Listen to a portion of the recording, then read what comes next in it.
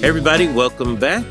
This is Larry Wilmore, and you're listening to Black on the Air, our end of the year show, you guys. This is it. 2020 for Black on the Air is over. Oh, we'll see. It's the day after Christmas. I hope you guys had a nice Christmas and are having a nice holiday season in comparison to the year that we've had. Or let's say, I hope you're having a quiet one at the least. But no, seriously, I hope you're having a good one. Doing all you can, being safe out there, and spending time with family and all that kind of stuff. Hope it's going well.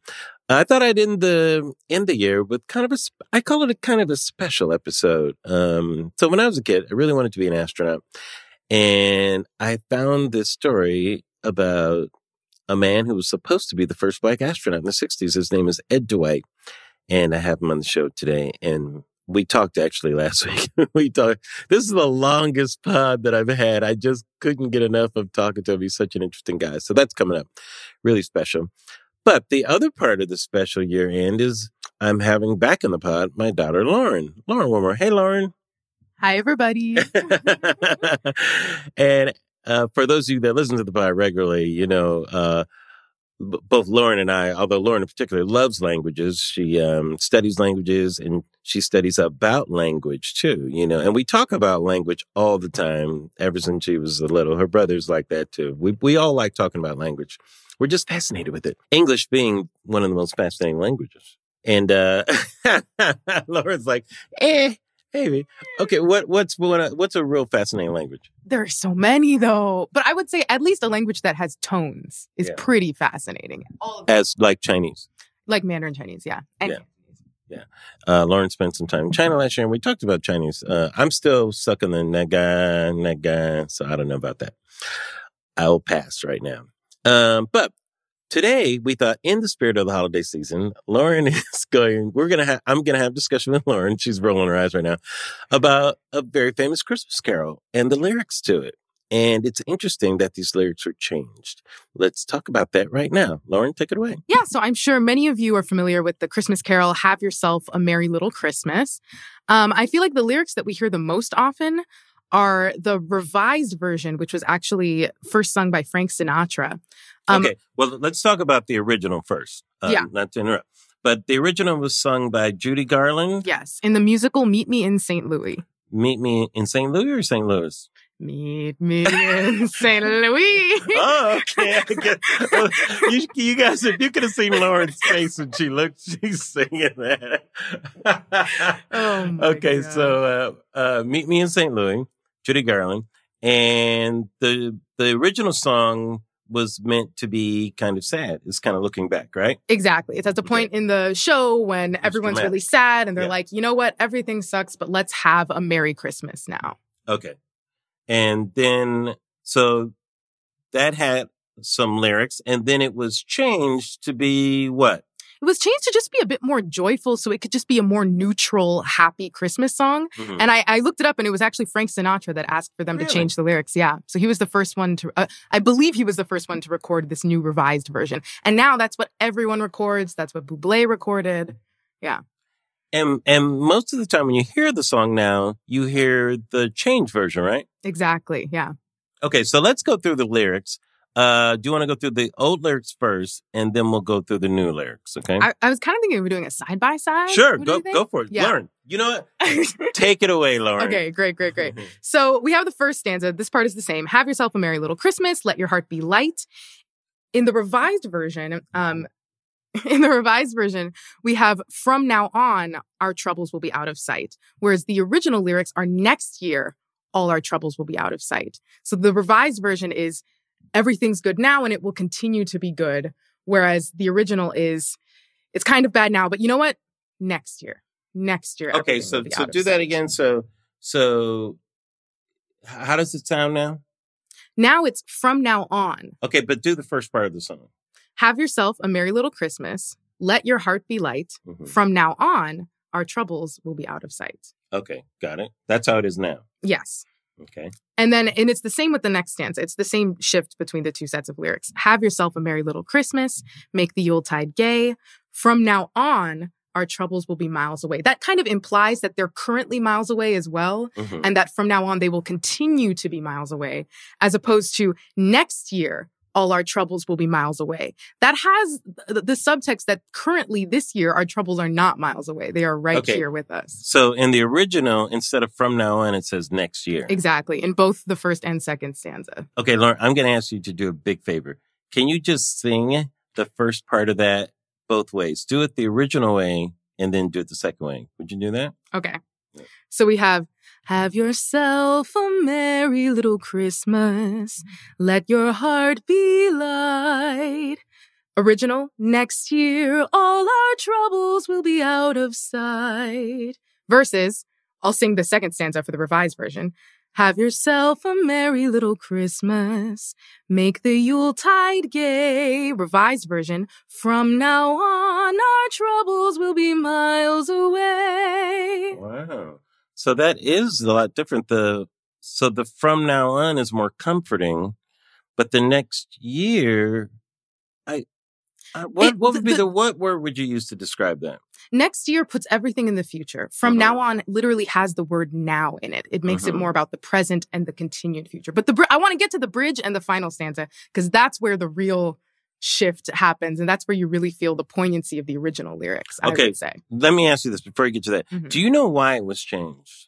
I looked it up, and I believe Frank Sinatra just wanted more joyful lyrics. Mm-hmm. A lot of these pop standards that are jazz standards were written for musicals and made sense in the context of these shows. Mm-hmm. And then when they were taken out of the shows, sometimes the lyrics stayed the same because they could still just be sung on their own. And sometimes they shifted just a tiny bit so that they could be sung in any jazz context outside of the theater.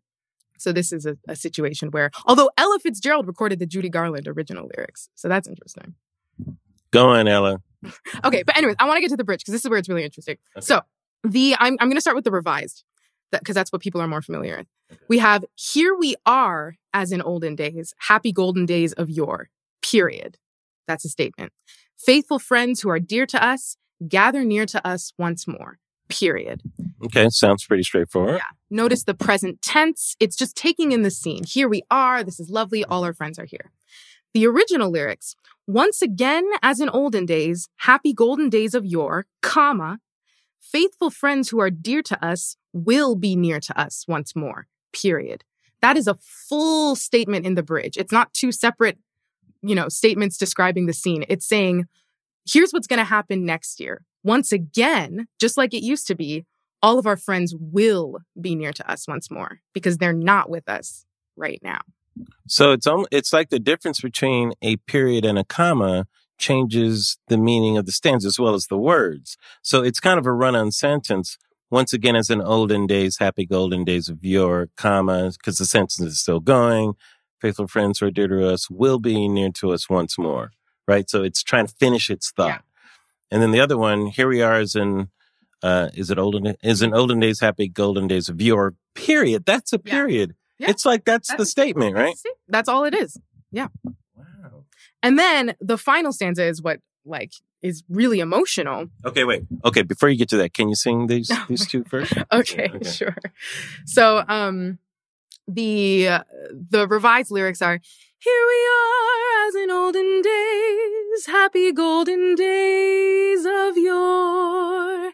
Faithful friends who are dear to us, gather near to us once more. Versus, once again, as in olden days, happy golden days of yore.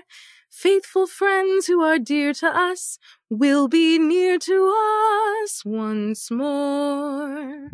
Wow, that actually gave me goosebumps listening to the second one. Different. And it hits different in 2020, okay? And we haven't even gotten to that parallel yet. It really is a song for 2020 in many ways. Like, this has been a year. And the song is saying, just wait. Everything's going to be okay. Mm-hmm. As opposed to kind of Everything's great. Everything's great now. Wow. Yeah. But you really feel it in that stanza. And I like the way you phrased it. The original is just wait, everything's going to be okay. The revised is everything's great, Merry Christmas. and those are two different songs. They're two lovely songs. Yeah. The revision is a fantastic revision because you can't tell that it's changed. The rhythm fits, everything fits. It's a great revision. It's just a completely different song. And you can really, really see it in the final stanza. So, okay, let's go for it. So we have in the revision, through the years, we all will be together if the fates allow. This is the only moment of doubt in the whole revision. They kept in if the fates allow. So even though it's like, we will all be together. Well, okay, fine. If the fates allow. That's the only moment of hesitation in the entire. It's like, we'll see how you play your cards. Fine. If you play your cards. Maybe we're not 100%. We're 94% sure about this. And then the famous line, hang a shining star upon the highest bough, which is completely different. We'll come back to that. And then the conjunction, and have yourself a merry little Christmas now.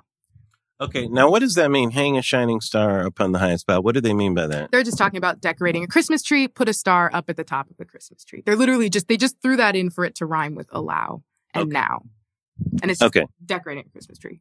Okay, let's go to the other one now. Whereas the original, instead of through the years, we have someday soon, we all will be together if the fates allow. Notice that moment of doubt in if the fates allow hits different when there was doubt at the beginning, someday soon as well.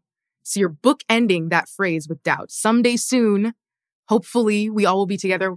But if the fates allow, they may not allow it. Yeah, the first one, through the years, we'll all be together if the fates allow, almost sounds like, if you're not busy during that time. Yeah, it's more of a throwaway line. Yes. Whereas the first one really shows how much it's up to fate and how much we cannot control if we will be together someday soon, which again is hitting in the pandemic. When will we be able to gather with our loved ones again? I don't know. It's a lot more doubt in the first one. It's like, this may not work out the way. Doubt. It's all about doubt, you guys. Okay. And then finally, instead of hang a shining star upon the highest bough, we have until then, we'll have to muddle through somehow. Isn't that a crazy difference? It's a completely different line. You have, we're decorating a Christmas tree versus everything sucks, but you know what? We're just going to have to get through it. And then here's a really interesting difference in one word. So we had hang a shining star upon the highest bough and have yourself blah, blah, blah, blah. In the original, until then, we'll have to muddle through somehow. So have yourself a merry little Christmas now. And what's so interesting about that one conjunction that's different is the revision is kind of just two different cute things. Let's decorate the Christmas tree and Merry Christmas. It's kind of just back and forth. Right. Let's hang that. Oh, by the way, Merry Christmas. Yeah. Whereas the until then, we'll have to muddle through somehow. So therefore, and this is the thesis of the song, have yourself a merry little Christmas. Keyword now. Because this song is about hoping for next year, but we don't even know if next year is going to be great. So all you have right now is what's in your control. And what is in your control is to have yourself a merry little Christmas now. It is fascinating to me how in the original, every word is important. There are no unimportant words. And in fact, the power of the word now at the end of that is so important. It's irrelevant in the other one. You could end it on have yourself a merry little Christmas. Now it's just who cares? Have it now, tomorrow. But now is so important in the original, right? Absolutely, absolutely. And I would say the rhyme from fates allow, muddle through somehow, merry little Christmas now, just all three of those thematically, everything is up to fate except for what is in your control. And so the fact that the rhyme carries through that theme as well is just really, really nice in the original. Okay, so here's what I'm going to do, Lauren, because you've been so nice about this. Rather than sing these two, if you could sing just the original Judy Garland, the whole song for us, then that'll be a nice way to end it, okay? Have yourself a merry little Christmas. Let your heart be light. Next year, all our troubles will be out of sight. Have yourself a merry little Christmas. Make the Yuletide gay. Next year, all our troubles will be miles away. Once again, as in olden days, happy golden days of yore. Faithful friends who are dear to us will be near to us once more. Someday soon we all will be together, if the fates allow. Until then, we'll have to muddle through somehow. So have yourself a merry little Christmas now.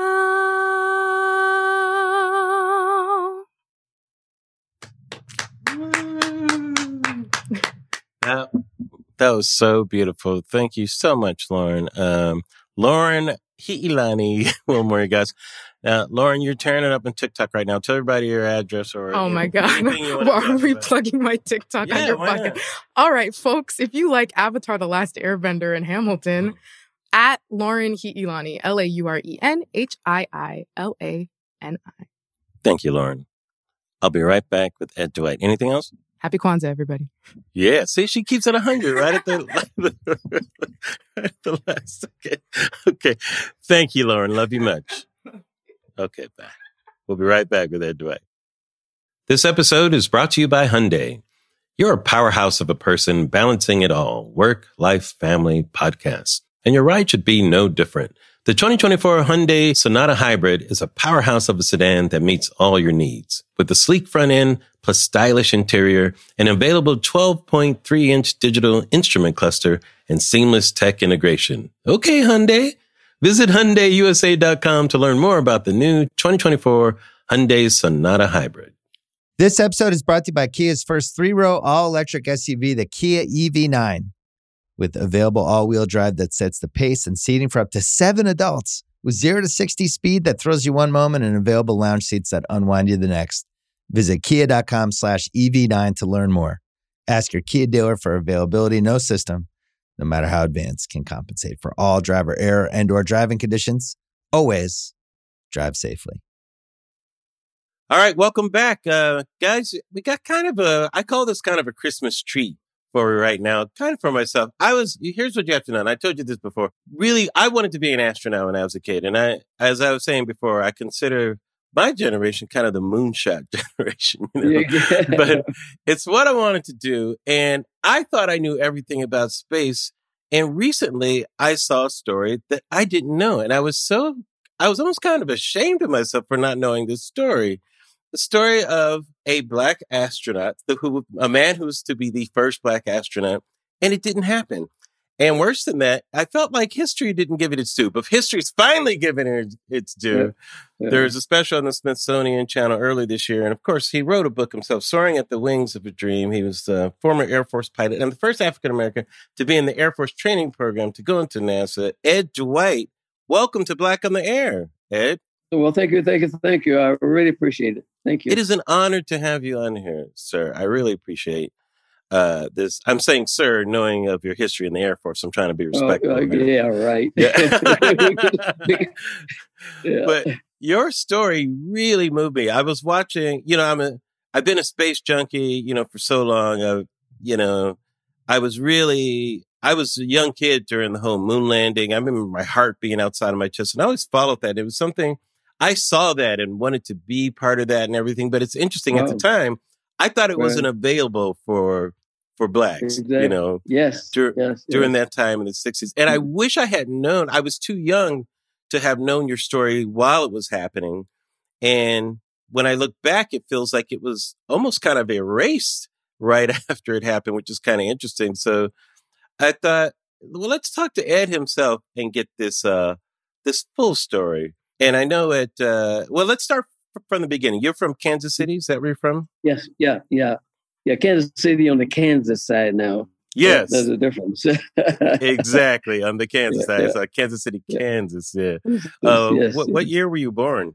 1933. 1933. What was it like growing up in Kansas City, Kansas during that time, especially as a young Black kid? What was it like for you? Do you remember the world around you back then?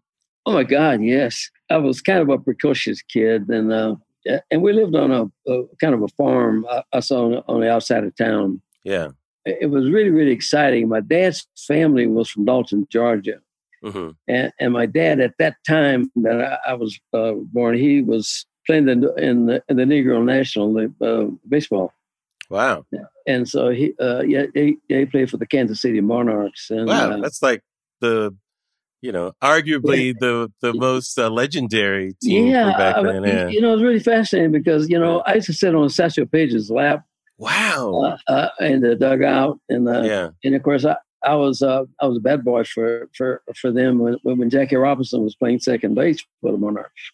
Yeah. He was 22 but I had a really, really rich life because living on a farm, I was outside of town and I didn't get that city stuff. We grew everything on the little farmlet and killed all the hogs and the chickens and all that stuff.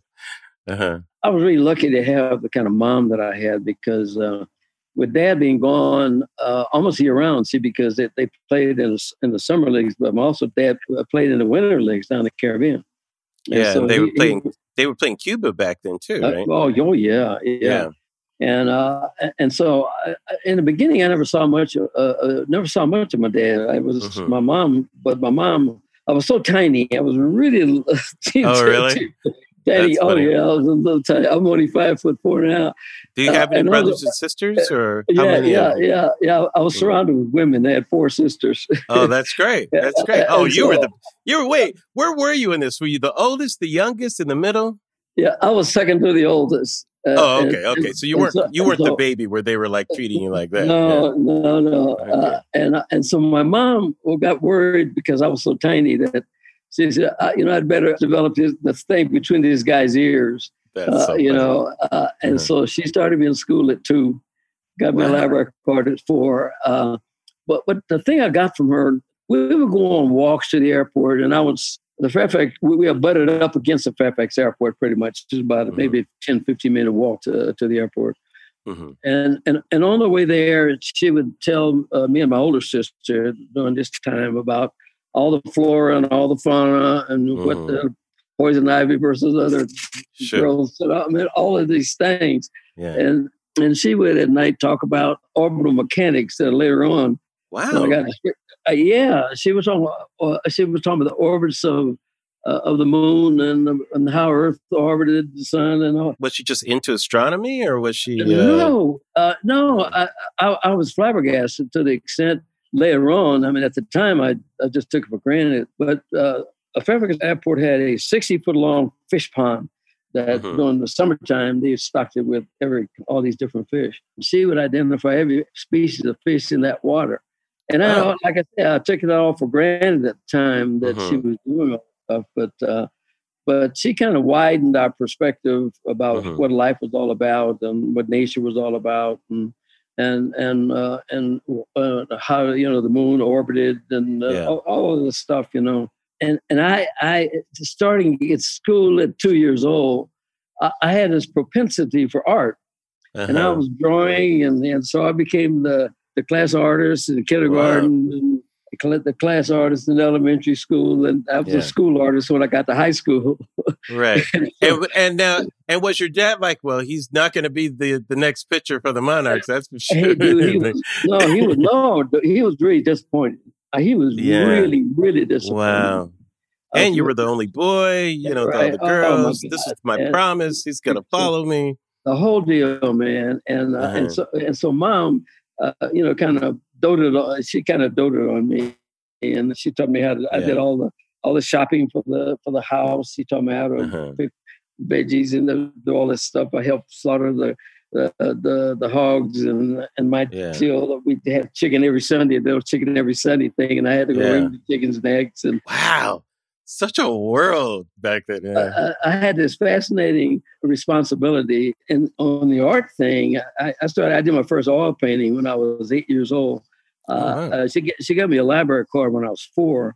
Mm-hmm. And between the library and the airport were my 2 hangouts. And I was always gone. I used to get whippings because when Dad got home, when he was in town, he was gone all day, and I got my butt beat. Where were you all day? And I was in the library, and since I wanted to do this art thing, I read all about the Renaissance art, and I opened up a sign shop when I was 14, and I got my first car when I was 14 from my income. You were like this Renaissance man before it was even a term.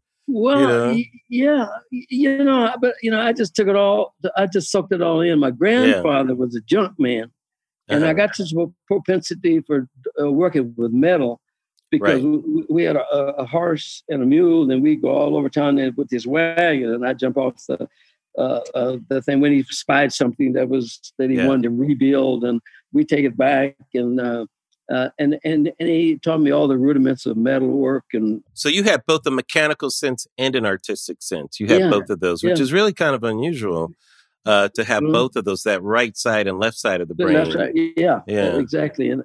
But I was constantly making things. Right. All the kids in the area there, we lived kind of out of the way a little bit, but everybody would get a pair of skates.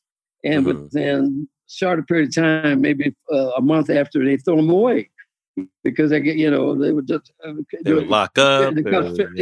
And I would gather up all these skates, and I would take them apart and put the front part on a two before the back part, and make scooters out of them. Right.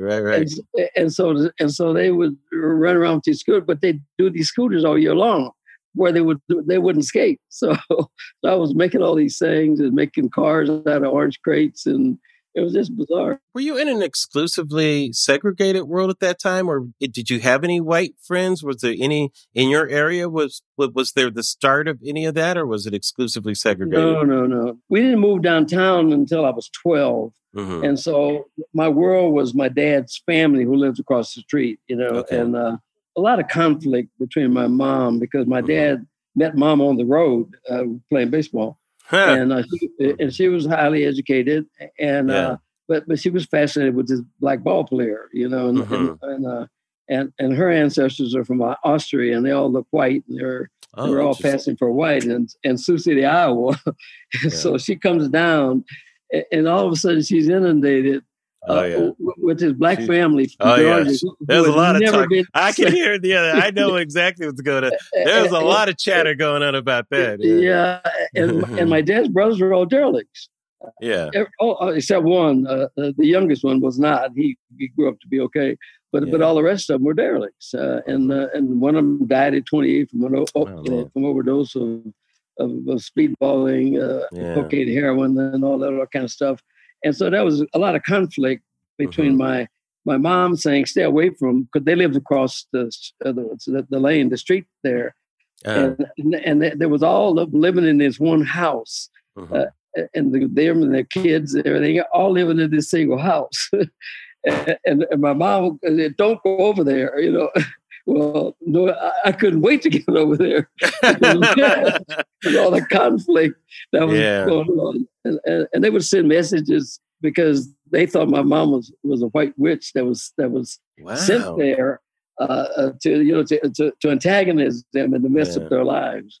But it's interesting that from the beginning, you had kind of these two things going on in your life, this love for education and learning and like the science and that. And then you also had your dad's side was kind of about fame, and being out in front of the public. And it's interesting that your life intersected in those two ways later on. What was really ironic to me about it was because my dad wasn't a very warm and cuddly guy, because he was the oldest of the family. Yeah. And his baseball, he dropped out of school in 10th grade to go play baseball. And so all the money that came into that, because nobody worked. That was his way of taking care of the family. That was during the Depression and all those times too. Totally. Right. You had to make some money. The conflict I was having on the inside is on a Sunday baseball games at Blue Stadium. And he would take me to these games, and I'd be in the dugout and to see 20,000 people screaming and hollering. And wow. when the guys get up, just go to bat, they would just, and each one of these people had their own idol, and it was just and what people don't realize, what you're talking about too, like Joe Louis had that with Black people back then, was the ability to have heroes, Right. Like Blacks, we weren't allowed to have heroes. And when we got a chance to have heroes, they were sports heroes at first. Right. It was huge. The release of emotion, to be able to be around other people and just be able to yell for your guy. That was a huge thing back then, right? Oh, it was the thing. And I was fascinated with that whole idea of why these people did this, how these people did this. Yes. And here I was able to look on the inside of one of those guys that went up to bat. What I mean? And so as a result of that, I got this admixture of getting glory. Yes. And then later on, it came to me in a different way. I was so small. We were Catholics, and I'm Catholic also. I went to Catholic schools, and on the way to school, I had to pass to public school, and I'd get my butt beat every day. I'd go back home, and when my dad was there, well, because you had to wear a uniform, I bet too, right? And so they'd make fun of you wearing the uniform, right? Well, I think they got to me because I was so small, you know. And they would mumble, those Catholics, we got to kill the Catholics. The Catholics are bad. The Catholics are going to come and get us and stuff. And so as a result of that, I started boxing in the ring, and I was a prize fighter for 5 years. Wow! Was that during high school? You did that? Yeah, or how? Wow, so interesting. And I.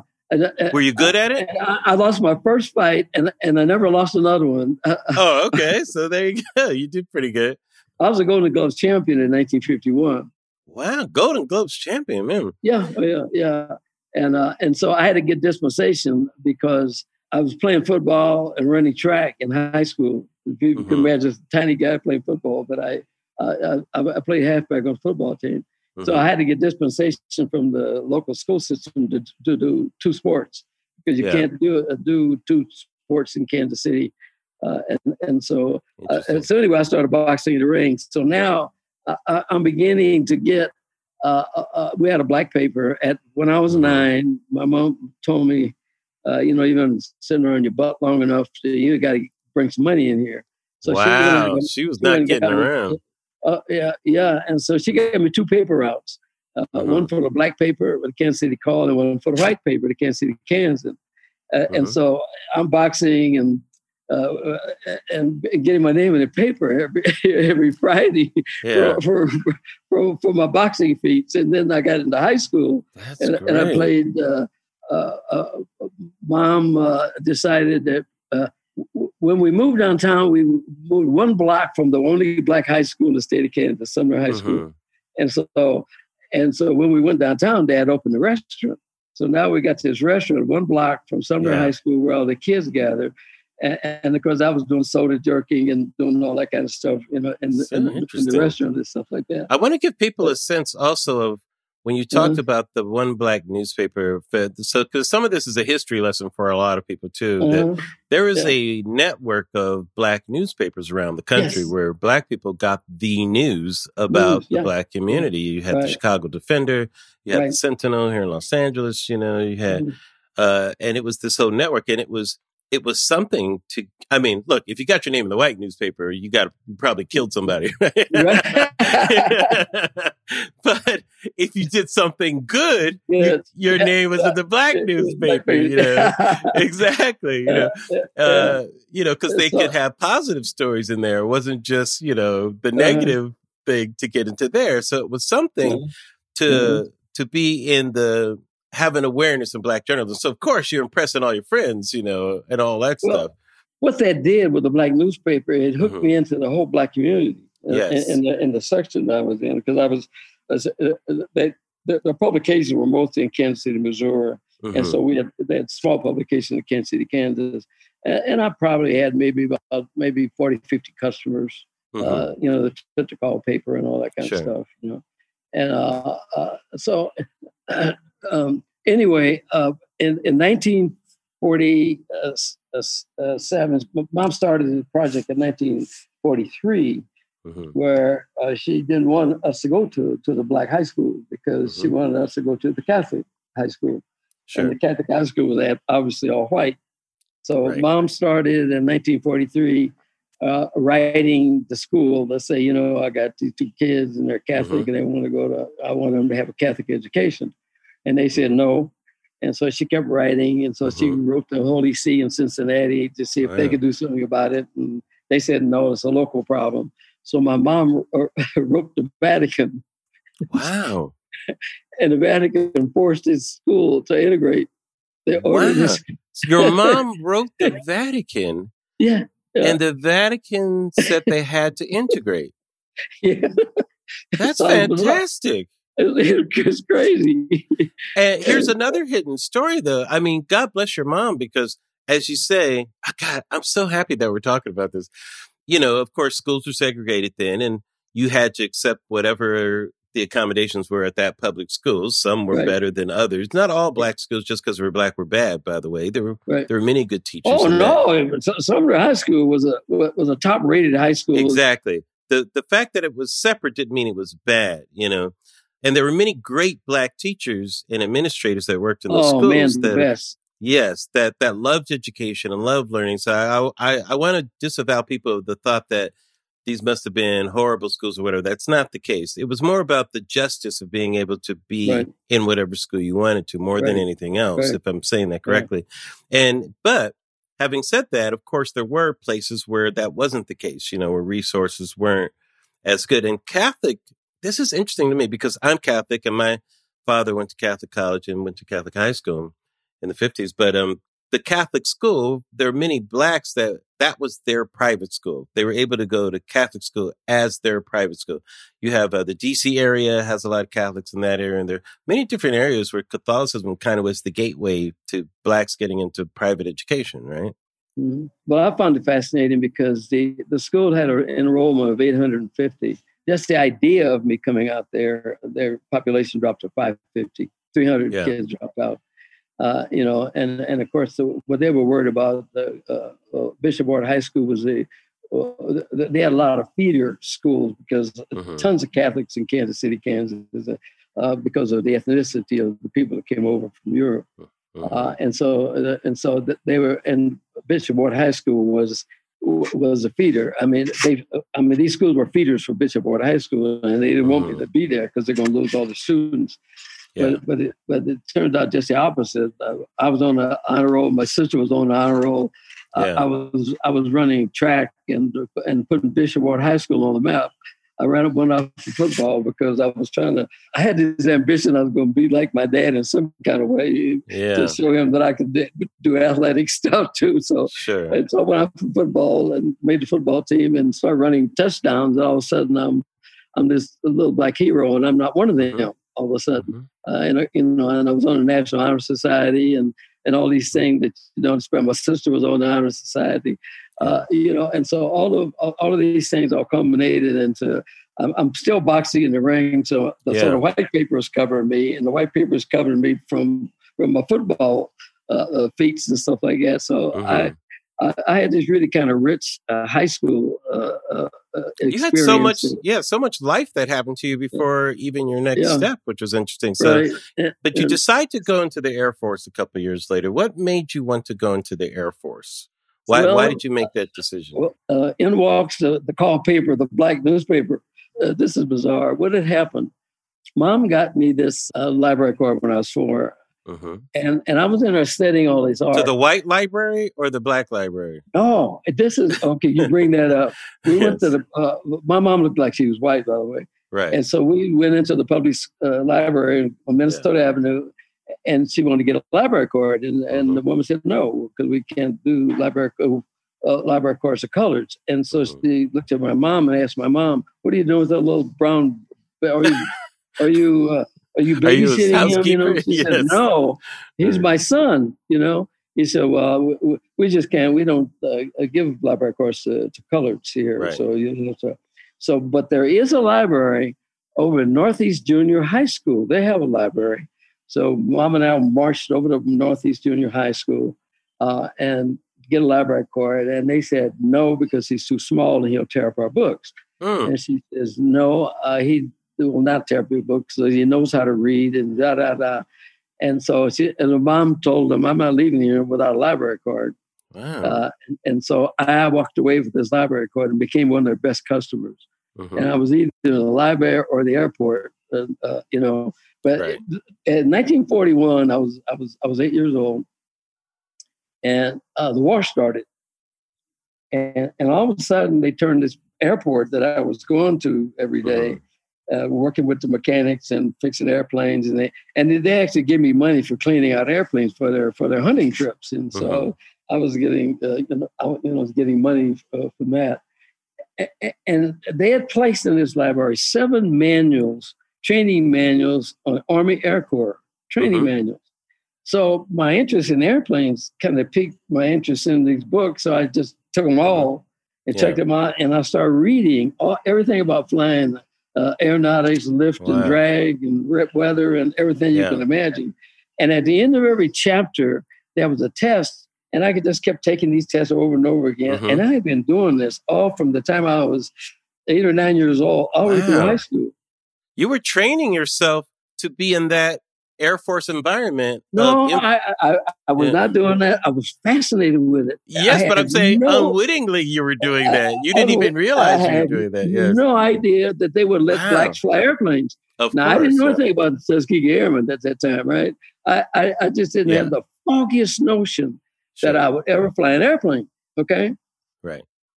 I picked up my call paper, my paper route when I was now in junior college. My dad had talked me out of being an artist and going to engineering school. Okay. So now I'm in engineering school. Okay. And I picked up my newspaper, and above the fold was a black pilot from Kansas City, Missouri, standing on the wing of an F-86 Sabre jet.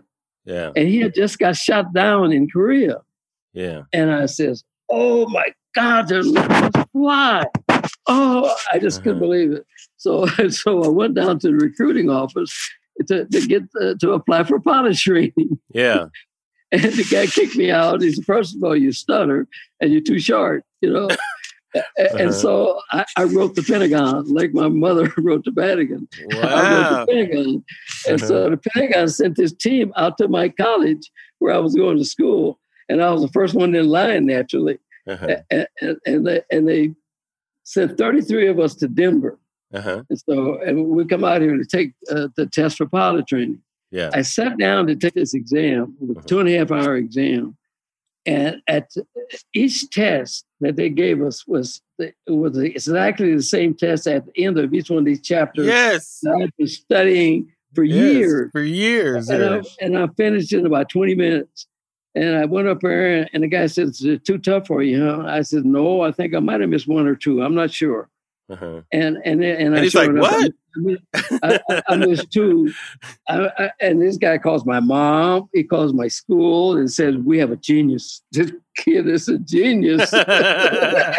That's great. You had all this prepared. So then you get into the Air Force. And what's the Air Force like then, your Air Force training? Were you the only black at that time? Were there other blacks in there? Any What I did, I didn't know anything about the military. I mean, just saw the war stories. And it was right at the end of the Korean War when you did this, right? No, yeah, I'm sorry. Yeah. At the end, right at the end of the Korean War. Yeah. I didn't know anything about the military. Sure. I didn't know what it meant. I didn't know about structure. I didn't know about discipline, and I didn't know about obeying orders, and I didn't know any of these things. So they gave me a pilot training class that started like in December. And so I decided, I said, maybe I ought to go join the Air Force, the boot camp, and go to boot camp. So I'll know something about what this military is like by the time I get into pilot training. So in August, I volunteered to go in as an airman, just as a regular, to be a PFC or airman for a third class or whatever they call those things. And I joined up, and and I was the only one in my class that had any college at all. There was 37 of us in this deal, and I was the only one that had any college. Yeah. And all my records were shown that when I got in that I was a pre-pilot. I was going to be a pilot, and so this guy calls me in. This Sergeant David. He calls me in and he says, "You're the most educated, kid I've got in this whole flight. Yeah. But you're really sharp. So I would normally make you the flight leader of this whole flight. You're black and you're short, and they won't follow you. These crazy. I love that the short thing keeps coming up too. Right. How tall are you, or should I say? I'm 5'4". 5'4". Okay. Well. I mean, you could star in movies at 5'4". Could put you at a great. That's so interesting. It's not just black, but you're too short to be the leader. It's like, have you guys ever heard of Napoleon? For Christ's sake, right? So anyway, he says, so what I'm going to do, he says, I'm going to get a tall white boy. He's not going to be as smart as you are. Yeah. But you'll be his number 2 guy, but you'll actually run the deal. But you'll run it through him. Got it.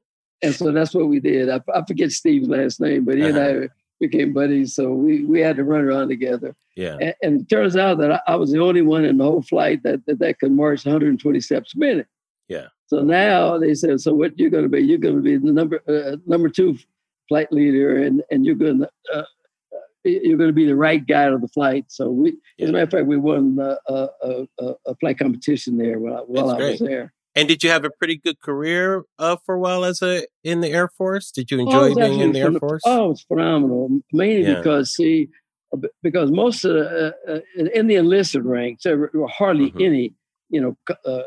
College kids in there, sure. White college kids go to OCS or they do other things, and so where I was in the very beginning, I was head and shoulders above these guys, these kids that I was around and everything, and I left home and I didn't look back. I mean, and like when we go down, these kids are crying all night because they went to the city of mommy and all this crazy stuff. It was a totally bizarre experience.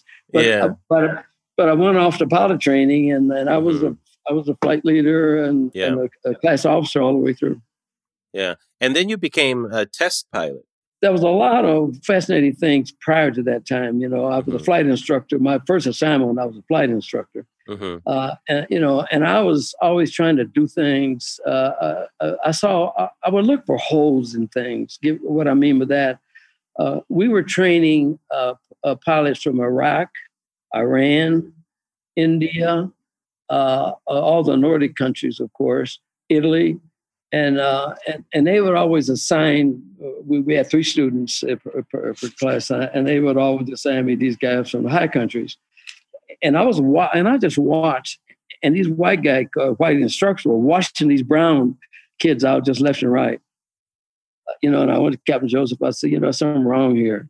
I said, well, all these brown, dark-skinned guy, black wasn't in them. But all these dark-skinned guys are getting washed out. And I said, why don't you give them to me? He said, wait, this is out of your lane. This is none of your business. I said, well, I just feel this kind of ridiculous. Something's going on wrong that these brown kids are going home. And I said, why don't you just give me a chance? And so he said, okay. So they gave me all the Iraq, Iran, and all the dark skin, and I started graduating these kids. Wow. And it had to do with it was only communication. It didn't have anything to do with their flying skills because they could fly. But what would happen? These white guys were really, really impatient with them. Turn left, turn right, do that. And these kids didn't get it on the first go around. And so I saw what was happening, and it was totally communication. And so I started graduating these kids, And so, but those are the kind of things. So everywhere I went, I left there and went to Japan. The shark thing comes up because they were flying. In Japan, you can fit right in, No, what happened over there in this unit, in the unit they assigned me to when I got there, they had killed 7 pilots within the last couple of years flying in this airplane. So they came to the conclusion that, and all these guys were under 5'8". Are you talking about accidents? Is that what you mean? Yes. Yeah. Okay. You know, and all these guys that got killed were under 5'8". Mm-hmm. So I'm 5'4", and I walk in there. I think I was 5'4.5" by the end. Yeah. But I walked in there, and they said, "Well, you can't fly because you're under 5'8". I said, "What are you talking about?" Well, we were flying an airplane where the rudder pedals, if you're short, the rudder pedals come together rather than the rudder pedals coming straight back so you can reach them. That was the knob in the middle, and they came together. And the closer they came together, the least leverage that you have in the 2-engine plane, and they start losing control. They say because they couldn't manage it because the rudders were so close. Yeah, together. They're not going to give you a booster seat, you know? Right? Well, you can have a booster seat, and I carried one most of my Air Force career. That's funny. Yeah. I was saying it as a joke, but there you go. Yeah. But anyway, they made me the aide de camp to the general of the base because, you know, and so now I'm dealing with the head of the whole deal, and I'm his aide de camp, and I'm seeing him every day, and I'm watching, and I'm looking at life from a total leadership position. I'm looking at command position. I'm sitting to the commander of the base, and I just kept beating on him. I said, I want a mission. I want to fly.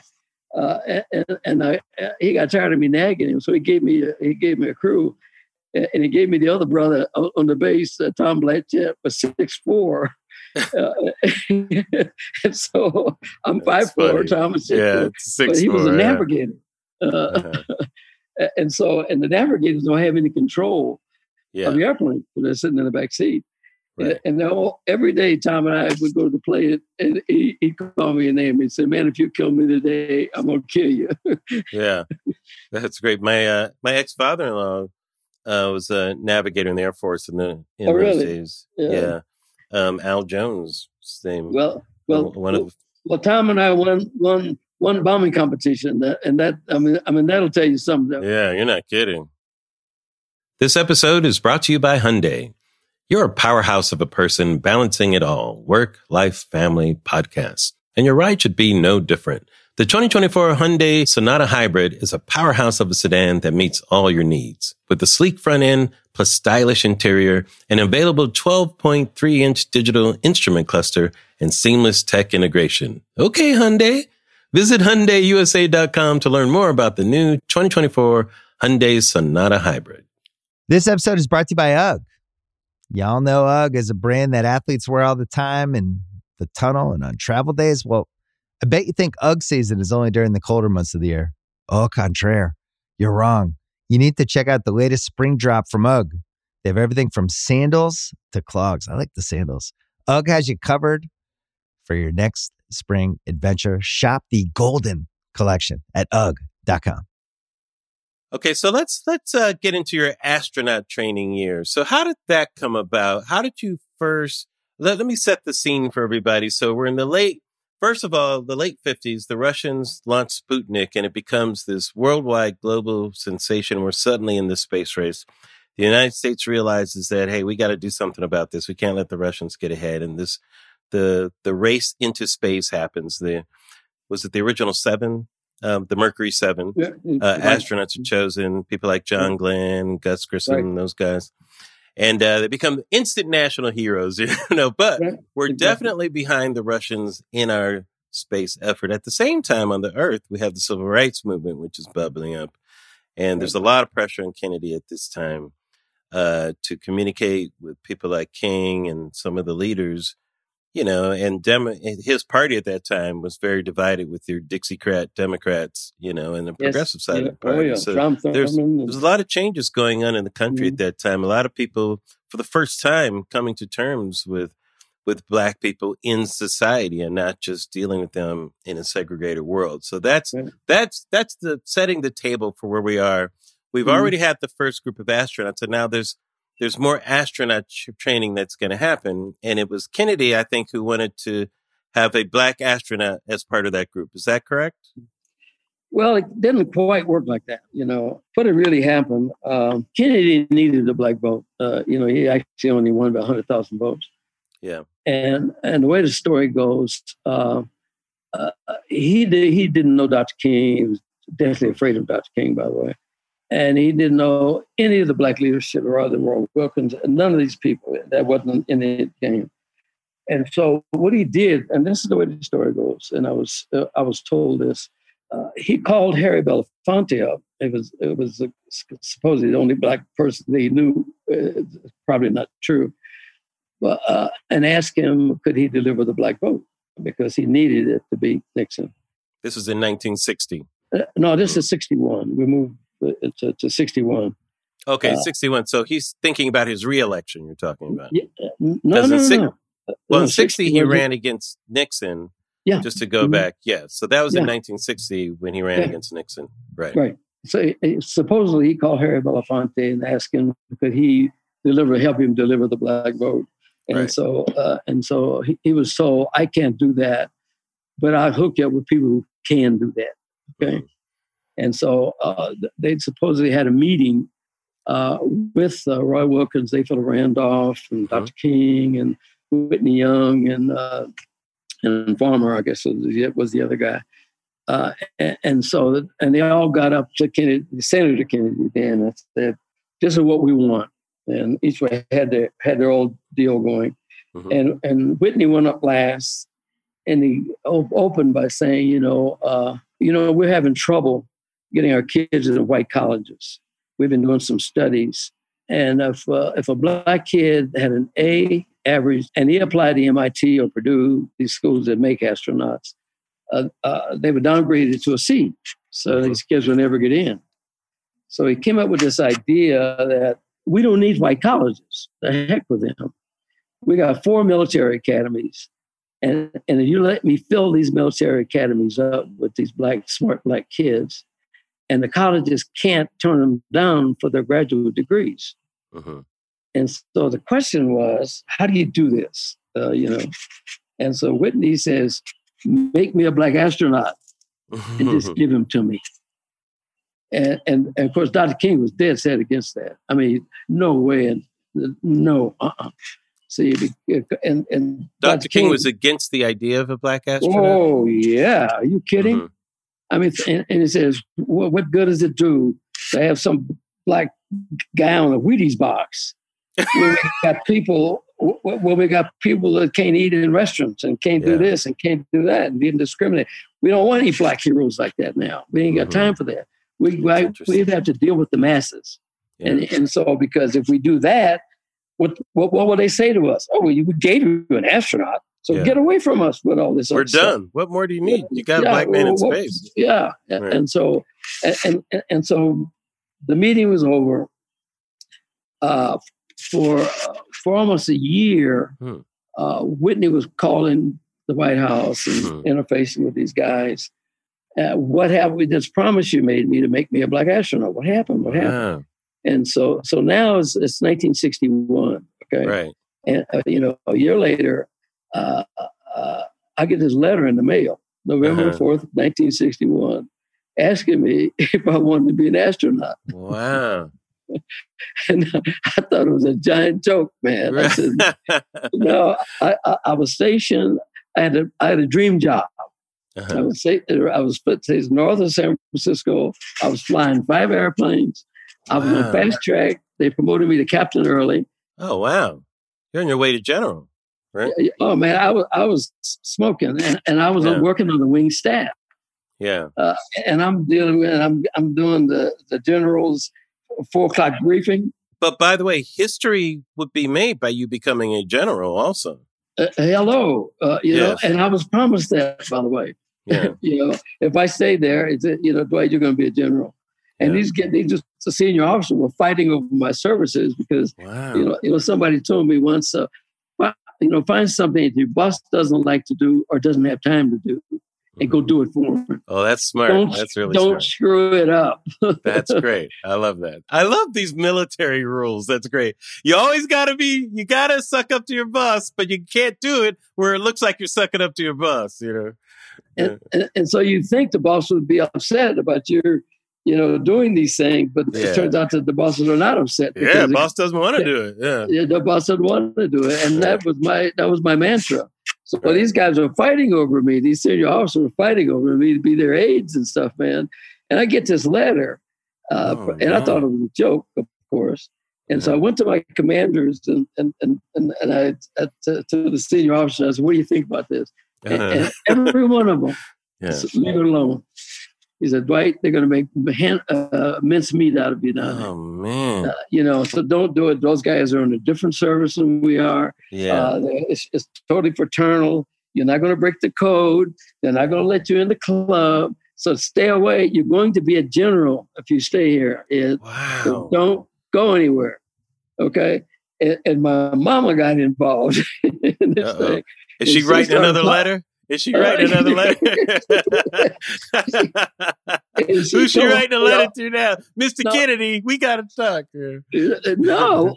What happened was she told me all about all the needs of the Black community. How I could help with the Black community. I helped them rise above, and I could do all these wonderful things as role models. She told me all this stuff, And we totally together there. I wasn't into that, man. Yeah. I was into, everything military. And I was flying all these different airplanes, and I was the only guy on the base who was flying 5 airplanes, And it was just a dream job. And I was driving into Cal Berkeley, working on my master's in nuclear engineering. Wow. This is in 1961. You have this life. And it's like, it doesn't get better than this. And then this letter changes everything. It was absolutely phenomenal. Yeah. And it was a dream job and a dream place. I could go into San Francisco anytime I wanted to. It was just, and I'm hanging out on the Cal Berkeley campus with Dr. Wexler, who was a Nazi, by the way. Wow. And, he was my advisor. And so I had this going on, man. And I knew I was in place. And did your mom sway you? Did she change your mind on it? Yes. Yeah. It's interesting how your mom had a different view. It was interesting to hear you talk about King's view, because his was more pragmatic because he's in the movement. But your mom has a different view because she's not doing it Kingston. She's thinking about it from a more of a global perspective of how it just means to the average person, and not trying to get legislation. But both sides have a point, but it's funny because I kind of fall on your mom's side, where the inspiration that happens out of that, you can't buy that, it's the Obama president type of thing, when you're doing something that feels like a closed door to everybody at such an exalted level too, which is interesting. You didn't see it that way though at the time, right? No, man. And I was, at the time, I think I was in my own head probably. Oh, sure. And I wasn't, I wasn't thinking about being a national hero, and with all the other problems I saw that I could see, because I was so militarized in my views about things, and that's just where I was, and it had to do with getting things done. Being a service, I would come up with these things like we were doing a 24-hour, what they call Chrome Dome missions, where the airplane would take off and they would fly for 24 hours over Russia. Right. And I knew where all the targeting was. I was in the intelligence and all that kind of stuff. And so we had 3 crews, because since they were flying 24 hours, we have a full 8-hour shifts. Okay. And they all had to be sitting up in chairs. In these seats, waiting on their turn. And so I came up with this brilliant idea of taking some room on the B-52 and making cots and beds out of these things, like they do on trains, Sure. And so I designed that. So I had to fly the B-52 in order to get all that whole thing worked out. And so I got praised. I got awards. I was always getting an award. Every other month I was getting an award for doing something. And so the whole idea of leaving that, because I had control over that, going into something that I had absolutely no control over whatsoever. Sure. Because I didn't understand R&D, research and development. I didn't understand how these guys operated. And and everybody in that system is all independent and self-promoting, because all these guys want to be stars, like Yeager and all these guys. Right. And so I say yes, and I sent my stuff in. Right. And 4 days later, the Air Force does not operate that way. I took my transcripts and sent all that stuff in, man. And not a month later, not 6 weeks later, 4 days later, I get this thing from the Pentagon saying, we're sending you down to Edwards for an interview. I assumed that was going to be maybe 10 of us. Right. Minimum 5, statistically, because you want 0.5. Yeah. And so I go down there and I meet with Yeager, and I meet with all these generals and stuff like that. And they give me all this, ask me all these totally innocuous questions. They had nothing to do with the science or flying. Space or anything. What would you feel like sitting on the top end of a smoking rocket? Would you be afraid or not afraid?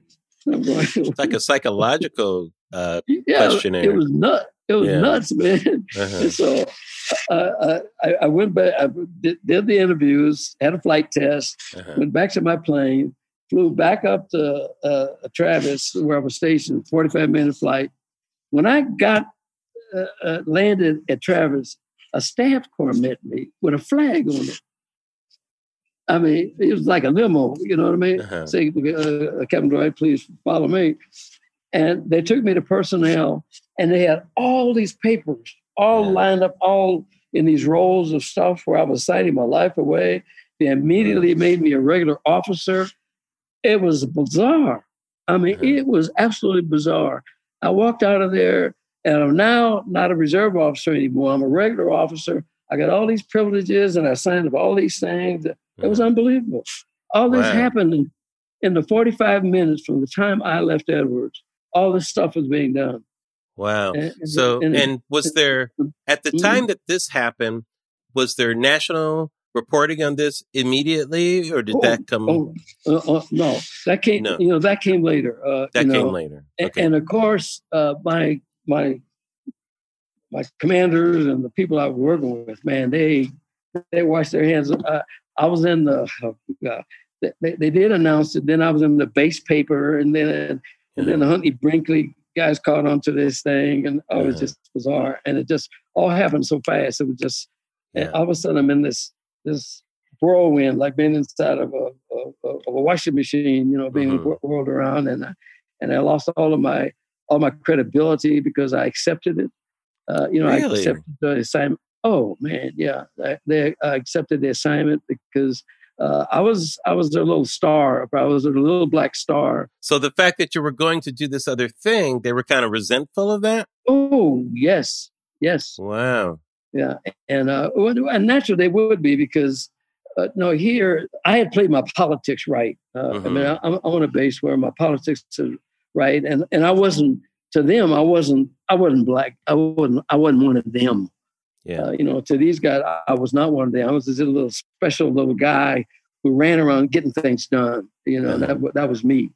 Right. And so, for them to miss that and not have control over that, because these guys they were actually fighting over my services. Wow. These are senior officers, and I got pictures to prove it.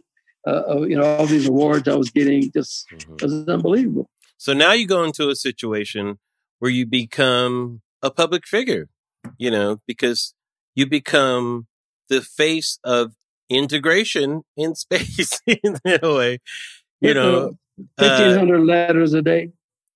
So, and this is, now you're getting it. This is the dual nature of it. The black press, of course, goes to town. I mean, you're in Jet, Ebony, all the publications. But the white press picks it up as well. In both worlds, you're seeing... no, I was on cover of magazines all over the world. Yeah. So you become like a global sensation overnight, right? Right. So I hadn't done anything. You hadn't done anything. Okay, so this is what I wanted to ask. Nothing's happened yet you become this star. So what was that like? And you were married at the time. You had a couple young children. I mean, what is the feeling of that? Is it an out-of-body experience? Were you not ready for that? Did it surprise you?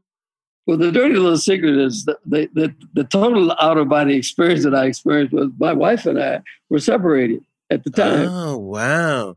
Now, that would have been a scandal. Wait now. So at this same meeting when I went to Edwards, this gets interesting. Yeah. And the last question was, we assume you're happily married. And I said, no, I'm not. Oh. And they said, well, where is she? I said, I don't know. Go find her. Oh, my goodness. Make her an offer. Wow. Tell us what the offer is. Wait, so where was your wife? Where was your wife at this time? No, she was living with a white guy in San Francisco. She had moved out of the house. Wait, hold on a second. Your wife was living with a white guy in San Francisco with her 2 kids, your 2 kids. No. She left me. I had the kids. You had the kids. She's hooking up with the white guy in San Francisco? And they said, go get her? Right. Oh, my God. So, okay. So, what do you tell your wife? What do you tell her? And do you tell her? Well, I didn't. It's like, look, I'm sorry to break this party up, you guys, but somebody in this room, one of us is about to be an astronaut, and one of us is about to be back in a marriage. I called her mother up. I said, where is she? And so she told me, so I called her up.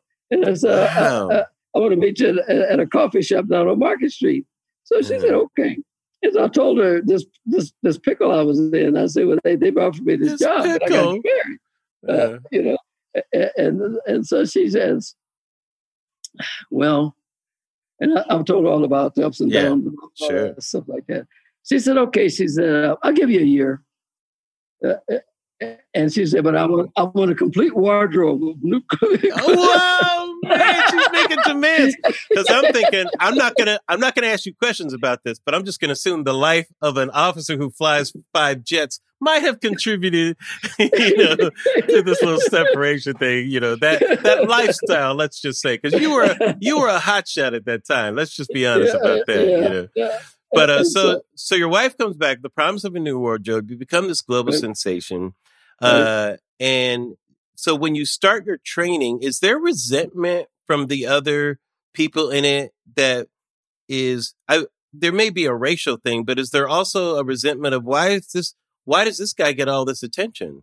Was there any of that thing going on there with Absolutely. Because I was going to say, if it wasn't the attention part, it might have been a little different in there, I'm guessing, because as you know, there's some guys who are going to be assholes or jerks, and there's some guys who are not, probably going to be cool. Right? That was an organized, and I think it probably started in, somewhere in Congress, that, having this black guy, we've got 7 stars today, 7 astronauts that. Right, the Mercury 7. Had just been appointed 2 years before this, 1959. But this is okay. And so now, they've spent tens of millions of dollars making heroes out of these guys. Okay? Yes, that's right. And they talked about all the hazards these guys are going to face, the Van Allen radiation belt, all these things, and these guys were superhuman. Okay. Yeah.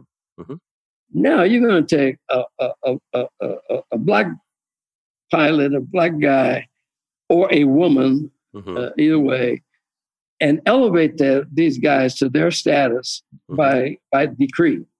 By just putting the guy's name in the paper. And all of a sudden you're making this guy equal to those guys. 2 years later, Congress flipped out and, House and the Senate, and they divided. And the reason I know this is because I was getting mail from them, and I was getting bad mail as well as good mail. And the guys in the House, the congressmen in the House were for it.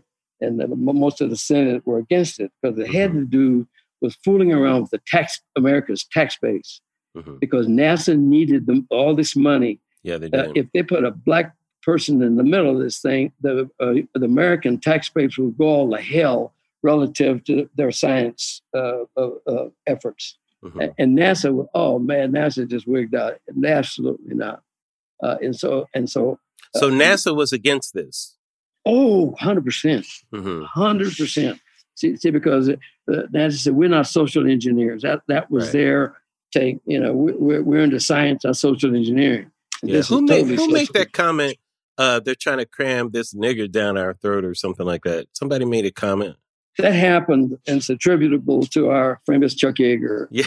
Yes. No, it ended up happening. Yeager was upset because the president didn't consult with him, because he's the top ace in the United States of America. First guy through the speed of sound. He's the head of the test pilot school. He's all these things. Okay, and and the man never got out of high school. Okay, yeah. American hero. He was one of your heroes, right? Yeah, he certainly was. And so he was upset because he wasn't consulted. And had he been consulted, and Kennedy moved him on Kennedy's side and said, okay, help this guy, And so Yeager took it upon himself. And I'm sure he was moved by Curtis LeMay, who was the chief of staff at the time. And so Yeager called. I got down there late because I was doing parades. You're doing parades. What time y'all getting together? I got to do this parade. So, I'll check with you next week because I got another parade after the first parade. I got a couple parades. I'll be there. Just start. So I got that. In the meantime, Yeager calls the staff and the students that had got down there early, because these white boys, they get down there 2 weeks early so they can plant their flag. They're very competitive. And so he called everybody in the auditorium of the test pilot school, and just and this comes from the mouth of somebody that was there. This wasn't hearsay evidence. Sure, but he opened with Washington is trying to cram a nigger down our throats. And we can't let him graduate. Wow. Because if he graduates, there'll be more and more and more of them coming. Wow. Okay. So Chuck Yeager, who was the head of this school at the time, or this program, you could say, said to the group of people before you arrived, we cannot let him graduate. We cannot let him graduate because what Kennedy wants to do is turn the whole astronaut corps black. So it makes black people equal to white people.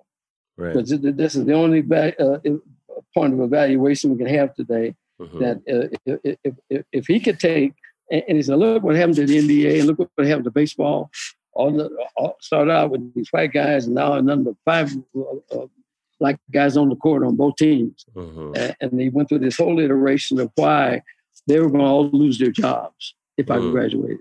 Because once that happened, Kennedy's just going to pour them in the same way the sports teams did. And so he even told me this to my face. Did he tell you that to your face? Oh, yeah. Yeager and I talked all the time, by the way.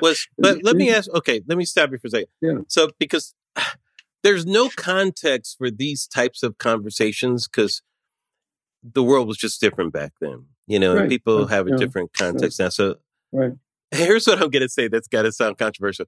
I'm willing, you said you had many conversations with Chuck Yeager. Were some of those cordial, was some nice? I mean, what kind of a man was he? Did he seem like, obviously he was a racist about this stuff, but I'm sure he occurred to you in different ways at the same time, right?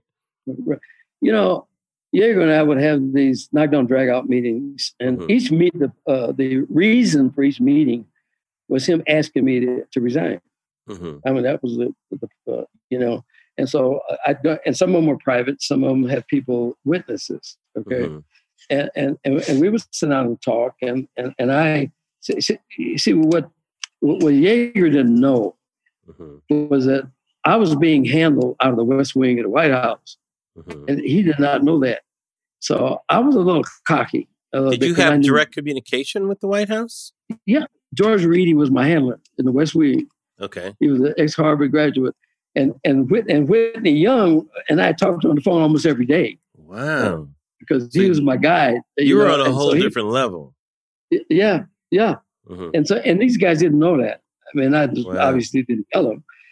So I was relatively cocky and I was not intimidated in going to my meeting. How would Chuck Yeager, how would he suggest it? Was he blunt about it? Was he trying to be cordial about it? Was he trying to be persuasive? Was he trying to appeal to you? His demeanor was that, I'm the king of all things. I'm the hot shot. I'm the guy, and it would start off, and he would say things like he walks around with a the leisure size yellow pad, tear a page out of that, and he had all these names written on it, and he folded it up in his pocket. And every time I walk in there, he pulled this paper out, and he says, Captain Dwight, look here. Like he had this Southern drawl. And he said, see there? There's 150 white boys' names on there. And they're all more qualified than you are to be here. So why don't you, you're going to get killed. You know that. You know you're going to die. And, and Kennedy's trying to kill you. And the reason why Kennedy doesn't mind killing you is because he's done his duty just by appointing you. He's fulfilled his obligation to the Black community just by appointing you. So if you die, that's not his fault, And so every time I go in, he would start off with He's trying to save your life. Yeah. No. He was trying to say, you're going to get killed. You do know that, don't you? And then another thing, as there's a move for them to put you up in space and leave you up there. You know that. And so on one of our meetings, I said, Colonel Yeager, that's a damn good idea. And he looked at me really funny.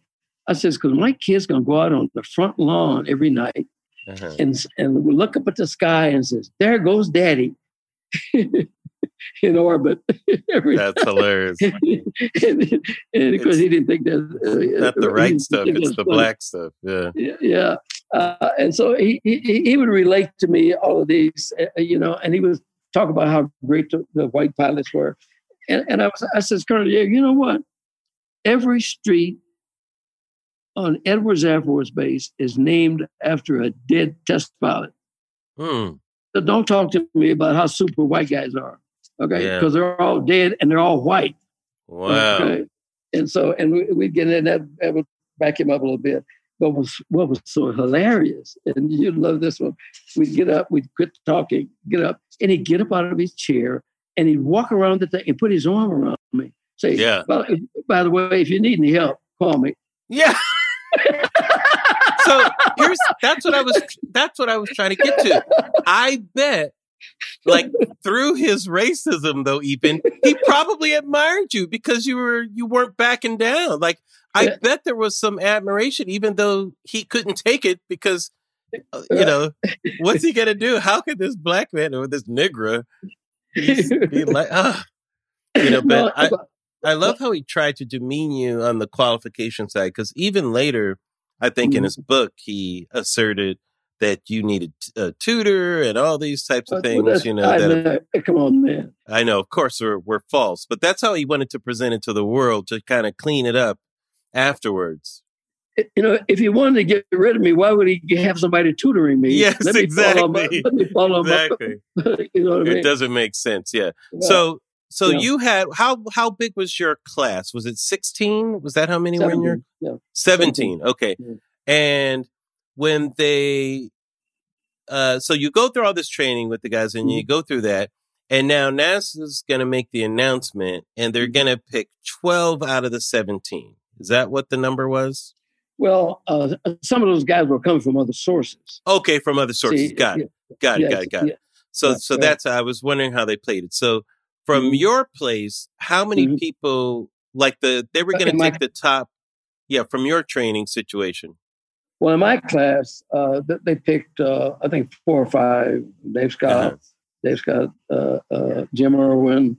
It was about 4 or 5 of them out of my class, and that was a class that I was expected to be involved in. Okay. And some of the guys, I graduated 7th out of 17, and they only picked 5 to come from your school. Right. Got it. But most of those guys, some are not most, but some of the guys were foreign pilots, and some of them, like Bob Tanguy, there were guys that were there that didn't want to be astronauts, and they just went there to go to get test pilot training. Got it. So out of my class, they probably took 5 out of my class. This episode is brought to you by Hotels.com. If you're busy like me and you're trying to catch your kids' games, it's important to have somewhere where you can go to find a good hotel. We're all over the place. Sometimes, we're in Florida, we'll be in New York. We want to take the wife on a quick vacation and get away. Whether you're looking for a relaxing getaway or heading out of town to see the playoffs, Hotels.com app has a perfect hotel for every trip. Compare up to 5 hotels side by side so you can see prices, amenities, and star ratings without having to switch back and forth between options. So start planning your next getaway and find your perfect somewhere in the Hotels.com app today. So there's this big expectation for you at the time. And now I think we're in 1963, I believe, when they make this announcement, right? Okay. Yeah. There's the big expectation that's been building over a couple of years. You've done interviews with people. Like I said, you've been in these magazines. Everyone expects you to be part of this announcement that NASA is making, and you're not. Right. And they even asked, it might have been Deke Slayton at the time, I'm not sure, what happened to the Negro? I think it was. Yeah, I think it was. Yeah. I think it was Deke Slayton. Yeah. Right. Mm-hmm. Wasn't there a Negro involved in the training? No, Larry. A Negro boy. A Negro boy. Wasn't there a Negro boy involved? Because I think they were in the South when they were asking us to. Well, not that makes a difference, Yeah.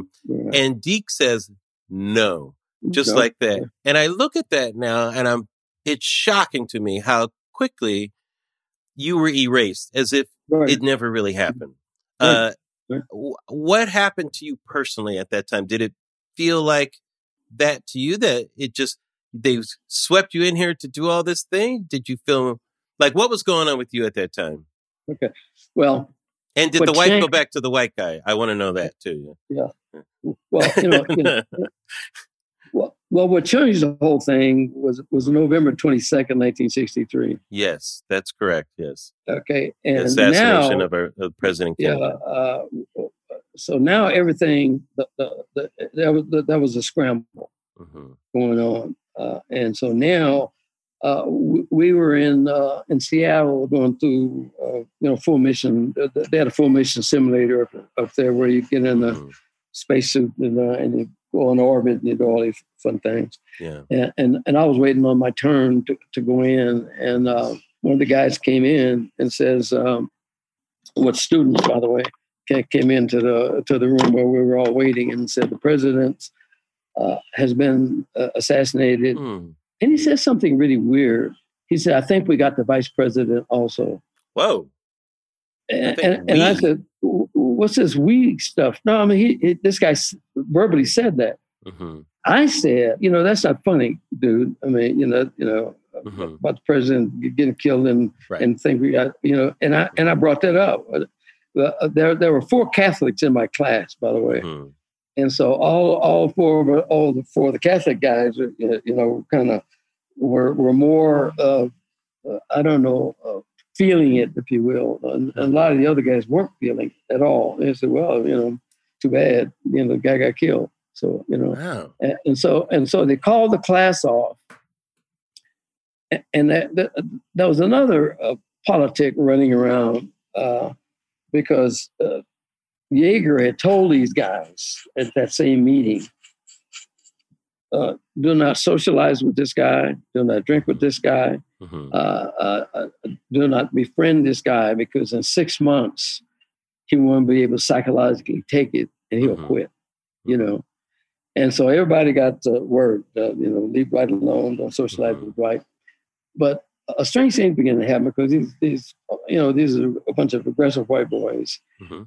And they came to this conclusion that, Kennedy is going to send this guy into space. And the way they picked the astronaut guys are from the guys that are down there already. They have heavy input on which guys back there to take. Okay. So that's how some of these guys got in. Because they'd become buddy.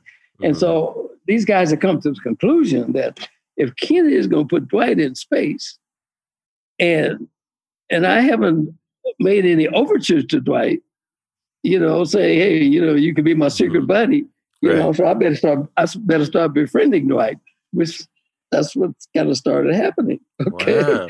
And so, but we canceled all the training, went into the executive dining room, and of course we were expecting the head of Boeing, the staff. I mean, the place was packed with all these executives, because we were drinking caviar and champagne, which is what we did every place we went. You know what I mean? Mm-hmm. And for the first time in quite a while, I sat down at a table by myself, and all the conversation was, and the next table was, what's going to happen to Dwight? Wow. So after Kennedy was assassinated, people are like, I don't know if we have to be friends with him anymore. What's going to happen? Exactly what happened. Yeah. Exactly. Wow. Yeah. Wow. And so now the bad news is that they canceled. This was Friday. Mm-hmm. They canceled training. We flew back to Edwards. I went to work Monday morning, mm-hmm. and we had these mailboxes where our mail comes in. And there was a big stack of papers in my mailbox shipping me to Germany. And I'm still in training, man. And the orders were that I was going to be the liaison officer for the German space program. And so naturally I got incensed because now 2 days after this guy's dead, 3 days after this guy's dead, I get a heart of shit. I was that fast. Wow. And so I jumped on a plane. I was surprised they even gave me an airplane to go back there. Mm-hmm. But I checked out an airplane, and I flew back to Andrews and I called Whitney. Whitney hooked me up with Bobby Kennedy. Mm-hmm. And so Bobby Kennedy said, you're not going anywhere. Mm-hmm. Just cancel the order. So he called the Pentagon and canceled the orders. Okay. Wow. And so I go back thinking I got that settled, And so I got back on Thursday morning. So you still thought, okay, well, all right, president's assassinated, but, Bobby Kennedy is still influential there. It still looks like this is going to happen. Yeah. At the time. So you think you're still going to be an astronaut, right? Yeah, right. And so that Friday, I went to work again, and they had a new set of orders shipping me to Canada as a Canadian space program. And so he had to go kill those orders as well. So you're not going anywhere. So don't even worry about that. You're going to be. Like, we got to get this nigga out of the United States. How come we can't do this? Yeah. And so in the meantime, there's vital concern about what was Johnson going to do with me. Right. Okay. So I got a call to go to the White House, and I go up, and General Terhune is running this little deal, and it said, the president has a problem here, Captain Dwight, and you do understand politics, I'm sure by now, and everything, the president's got to have his own black astronaut. Because you are a Kennedy man, but the president... Like it's an ownership thing. His own black astronaut. Yeah. Oh, yeah. And said, you do understand that, but we want to make a deal with you. You are going into space. Count on it, okay? The president guarantees you will have a space mission. One way or another, you are going into space, but you got to help us, okay? And so you got to help us find your replacement. Wow! But you got to go away for 3 years. What? We don't care we don't care where you go. And he said, "Do you have one of them globes that spin around?" I said, "No." He said, "Well, you go get one. I want you to close your eyes, and wherever your finger points on that globe, that's where we're going to send you. Now, you're going to get a check every month, just like you were in the military. But no more speeches, because I was really heavy in the speaking circuit at the time. No more speaking, no more public interviews, nothing. You are to disappear for the next 3 years. They are erasing you to your face. Yeah, oh, yeah. Wow. And so, but you got to help us out. The president wants to know everything that happened to you, good and bad, from the time you got that first letter in November of '63. And so I wrote and said, he wants to know everything.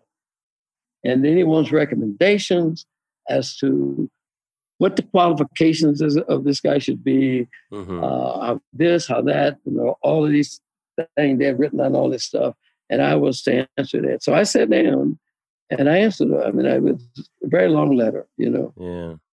And my final sentence, which Whitney Young excised, and I said, in other words, Mr. President, he's got to be super nigger. That's fantastic. I would have kept that in. I was like, no, wait, need that. No. In fact, let's put that at the beginning. Let me tell you the qualifications for the super nigga. I would have opened with that line. And Whitney said that's not good, Ed. Wow. We can't go that. We can't get into that space.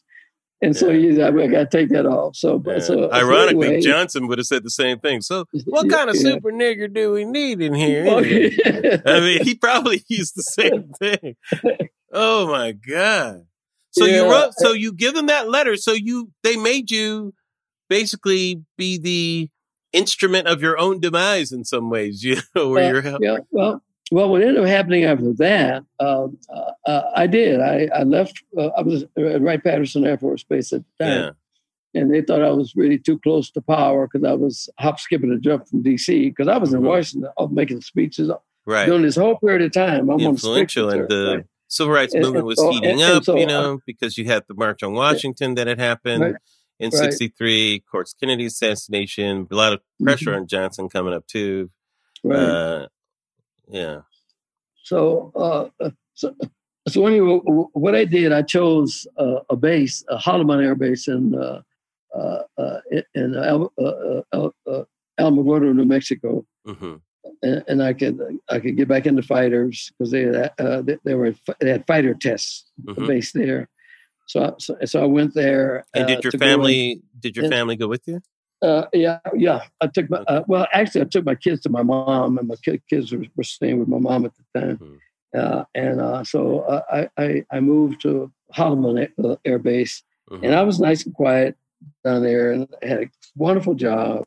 My commanders had fallen in love with me, and I was doing flight tests. I was flying 4 airplanes, and my life was just going along fantastic. And I was there was a big thing that happened right before I moved down there. Ebony Magazine put an article out. Yes, I think I know where you're going here. About the troubles of the first Black astronaut, and they had in there, and they never consulted me on the article.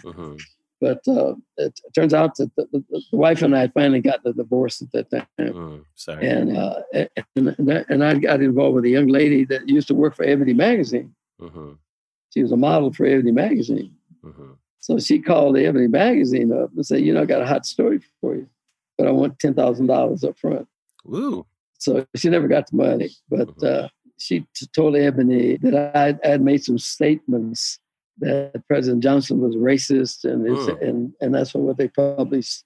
So I was landing. I was in Channel Lake on the test mission in Channel Lake, which is north of Sacramento, and I was flying on the base coming in, and a whole bunch of civilian air. It was a top secret base, man, and it had all these civilian airplanes down there. I said, "What the heck is going on?" And so I landed, and the commander, the admiral, the commander for the Navy base, he got on the plane. He says, I command you not to get off this airplane. Oh. I said, what's going on? I don't know what's going on. What do you mean? He says, you go to any Air Force base, just start the plane up and get out of here. I said, first of all, I'm out of fuel, and I had to refuel. And I said, but I'm not going anywhere. And he said, I'll order you to stay on this airplane. I said, well, I'm going to defy your orders and get off this airplane. And I got out of the airplane, walked out, and they had all these cameras set up, microphones set up. And I got grilled by the press that, did you call President Johnson a racist? And did you do this? And I said, Ebony Magazine. I didn't even know there was an Ebony Magazine article. I had no idea. I hadn't heard of that. And so the commander got in his limo and drove off. and everything. I went back to the BOQ, and I said, well, maybe we ought to shut the mission short. By the time I got to BOQ, I went to my room, and it was Secretary McNamara on the phone. Mm-hmm. And he says, Kevin Dwight, the president is so proud of you. He just doesn't know what to do. He said, you handled yourself so well, and you defended him so well. I mean, the president's really proud of you. Okay. Mm-hmm. And we got to get you back to the White House as soon as we possibly can. So the president can talk to you and all that kind of stuff. And, so I had that looming sitting in the background with this Ebony Magazine article. And I got some hate mail, but most of the mail I got was, because all this time I'm getting inundated with mail, no matter what, man. Yeah. This went on, and it got up to 1,000 mail letters a day from all over the world, man. It's just absolutely unbelievable. So, but in the meantime, I'm down at Holloman. And so next thing you know, I was my crew chief. I went down to the flight line. I had a test mission. Went down to the flight line, and my little crew chief, a little 18-year-old black kid, he was crying. I said, "Whoa, man, what's going on?" He says, "Captain Dwight, 3 men came down here yesterday, and all dressed in black. And they took me into a room and asked me, would it take more stripes on your sleeve or money to fix Captain Dwight's airplane so it wouldn't come back?" I said, "That's not funny, kid." And the guy was just crying like hell. I said, "That's not funny. I'm scared. Wow. I don't know what to do." Wait, so some gentleman dressed in black came up to, was this a white kid? No, he's black kid. Black kid. What would it take for you to fix his plane so he can't come back? Right. Wow. And so the kid starts crying, man. I'm going to say, "Oh, man, I said, "Don't worry. What do I do?" I said, "Just don't do anything. I'll take care of this." So I went down to the flight line, and I said, "I'm not flying today." I said, "Well, we got to put you on report." I said, "But do whatever you have to do." They said, "Are you sick?" I said, "No, I'm not sick. I'm just not flying." So I left there and went to my office, and I resigned. And I sent the resignation in. It was called Twix's back in the day, and I had to submit it to my personnel.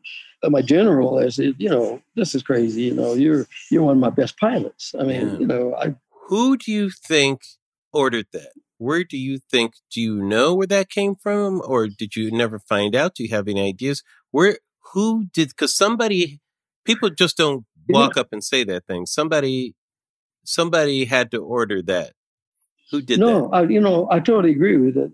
And I don't know whether it was, whether it was done by consensus or just how it was done. Well, somebody ordered that. It came, well, what it did, I sent the thing in, and 1 hour later, it didn't take, a week or a month, but 1 hour later, my commander got a Twix back, ordering the guy to prepare me to be indicted for insubordination. They had a whole list of things, breaking the chain of command, and the result was 21 years in a stockade. What? And so, once you said you were going to leave, which is what they want, by the way. Now they feel like you won't have the protection of the White House or whatever. Yeah, right. And so they can just throw the book at you. Right. For being an uppity nigger, pretty much. This is what these charges are. Insubordination is uppity nigger. Yeah. Right. And so I had to get lawyers, and my base commander was on my side. And so we had this call from the Pentagon, trying to resolve this, whether I was going to go to the stockade for 21 years. And so my base commander said, "Look, this guy's one of my best pilots. If he goes to the stockade, he's going to be handcuffed to me. Wow. And I'm going there with him. And if he's going to be there 21 years, I'm going to be there 21 years." And so they started negotiating. So the first thing was bad conduct discharge, loss of all, how that thing goes, the loss of privileges, the whole range of things. And this guy's got this big speaker up there, and I got the lawyers in this room, and and the commanders and stuff on my end, and they got this one. Is it just one guy that apparently that was on this thing? He said, "Well, the guy's got to be stopped." Because I was making speeches and doing all that kind of stuff, and he says he's got to be stopped, and he's going to jail. And so my commander negotiated. He kicked us all out of the room, but we could still what was going on because talking was so loud. And so he said no. They don't want me to vote anymore. I lost my voting privileges. What? It just went the whole gamut. And so anyway, my commander said, "What we'll do is we'll start something to spill the beans and make this whole thing public. If you guys don't back off and yada yada." So he said, "Okay. So here's the deal. He's got to be off of your base within 72 hours. He is never to enter a government building for the rest of his life." And there was a whole bunch of things. What year is this, by the way? 1966. This is 1966. Okay. Yeah. And so I had to give my furniture away. I couldn't clear the base. They normally give you 30 days to get your business straight. And I had to give away my furniture. And I just took my awards and all of my personal stuff, and I had a Volkswagen and a Mercury, a 61 Mercury. And I hooked a Volkswagen on the back of a Mercury, and I just put all my personals in the Volkswagen, loaded up, and drove to Denver, Colorado. And it was all over. You're in Denver, and it's all over. You're no longer in the military. Yeah. Well, things kept coming back because there were guys with grievances that were trying to, post-prosecute me because the deal was. I had gone to the White House. I was running around with senators, and you got to go the way the military chain of command. And in essence, they were really right. But you got to go through the chain of command. You can't just talk to a congressman. Sure. You got to go through the chain of command for every one of these meetings. Well, I wasn't orchestrating these meetings. I was being ordered to Washington, D.C. for all the meetings that I had with these senators. My own Senator Carlson was. I knew all these things. It took me. I made it all 100 senators and the whole deal. During my heyday. And I didn't orchestrate that. That was orchestrated outside of my purview. But they had recorded all this stuff, and they had recordings of all the Twitch messages. They had tapped my phone for the time I walked on Edwards Air Force Base. They tapped my phone. Yeah, and they had all that. Everybody I talked to, every letter that I got, unknowingly, I probably got half of the mail because the senators were writing me, congressmen were writing me. They'd intercept it. And and so they had all that against me, man. Yeah. And so that's what they used to get me off the scene. Wow. And of course they didn't even think about astronauts for 20 years.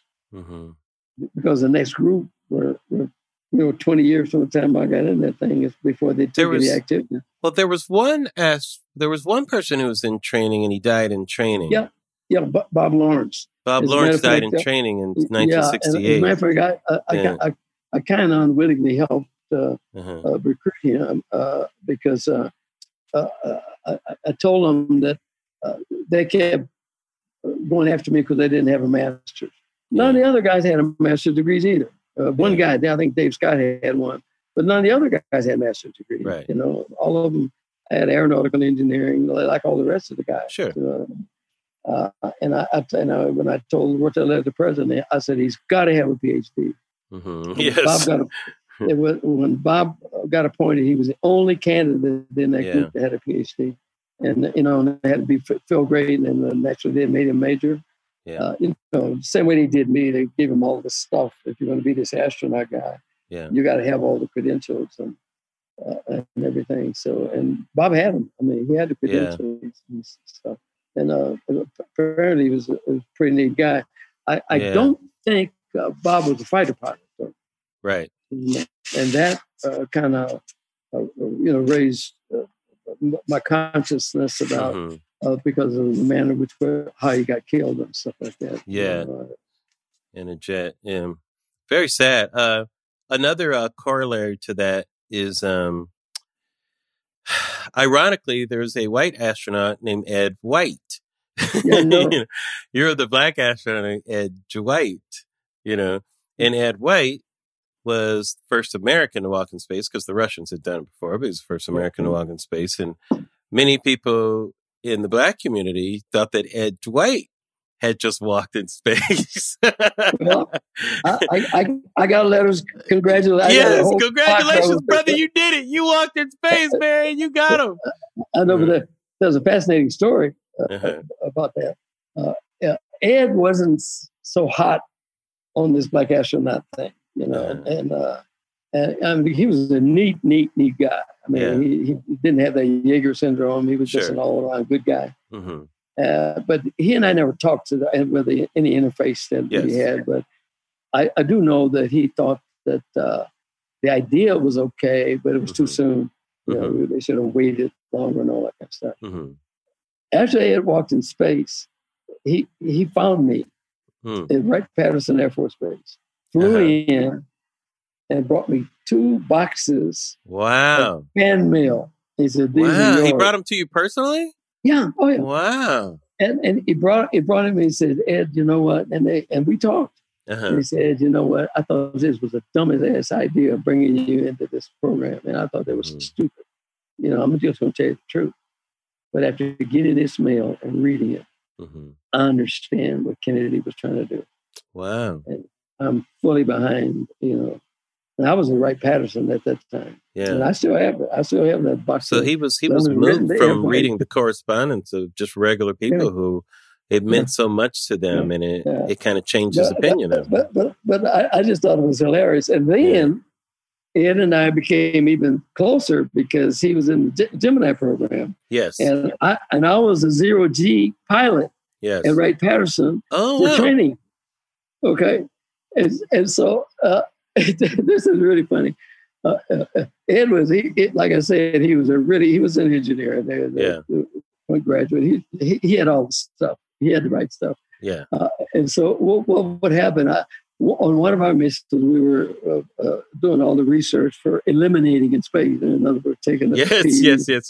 Doing number 2. Yeah, a lot of controversy over that with some of those guys. So what happened was we have to go, and it has to be done under 0G conditions. Yes. Okay. And we can't even start.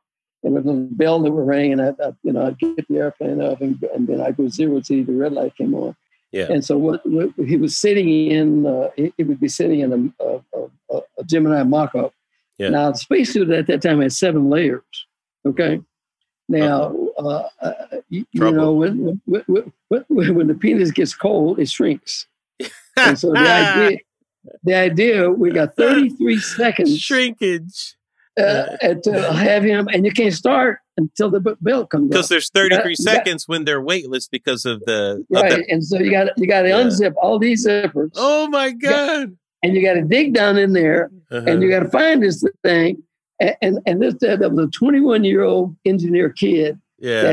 And the engineer does it looked like a little chalice, like a wine glass, and they have a string on it. I mean, a hose on it for your pee. But on the inside of it, it has this real sticky substance. And if you could get your weenie anywhere close to that, it would stick. And there was a vacuum cleaner that sucked it in. Oh, man. And then you could pee, right? And so we can never get his thing out. That's so funny. In one of our pre-briefings, I said, I got in there. First of all, we got to see if this thing works. So we'll worry about getting the weenie out later. And so...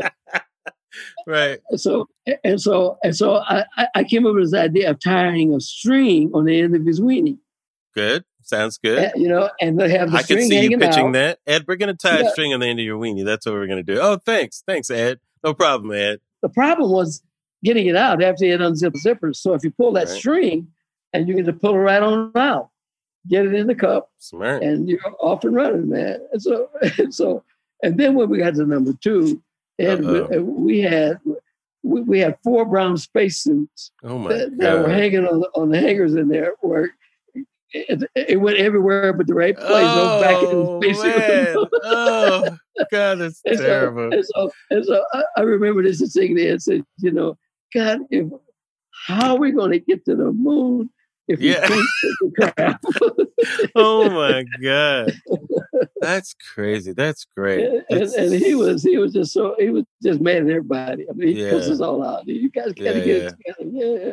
That's great. That's a great story. Yeah.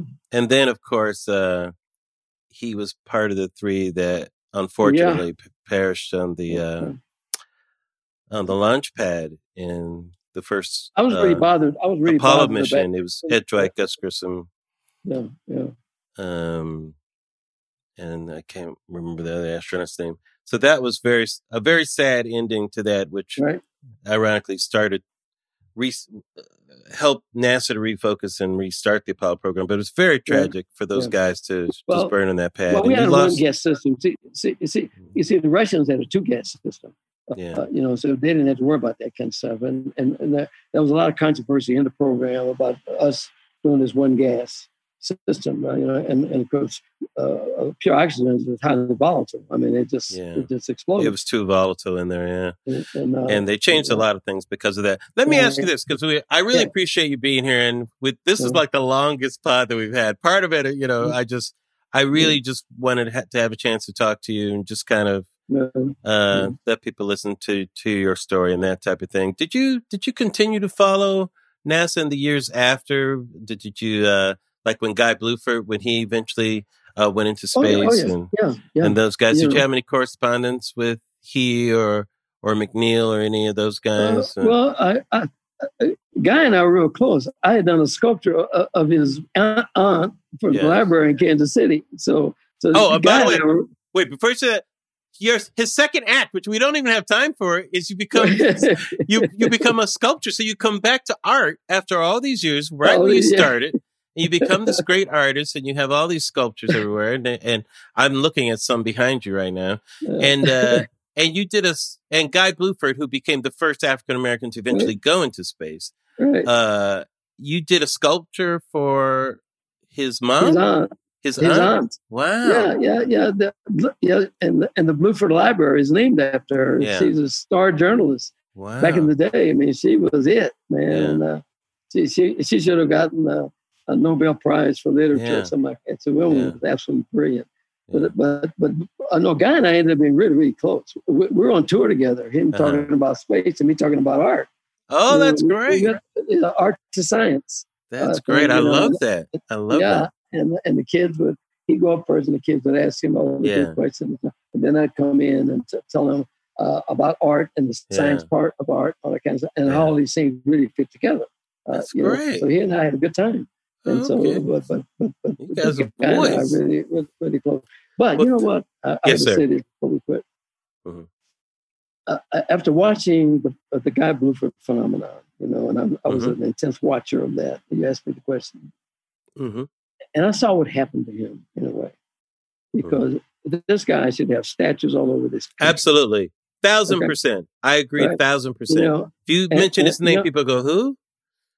And, I look at some of our Black organizations that shoot all these awards.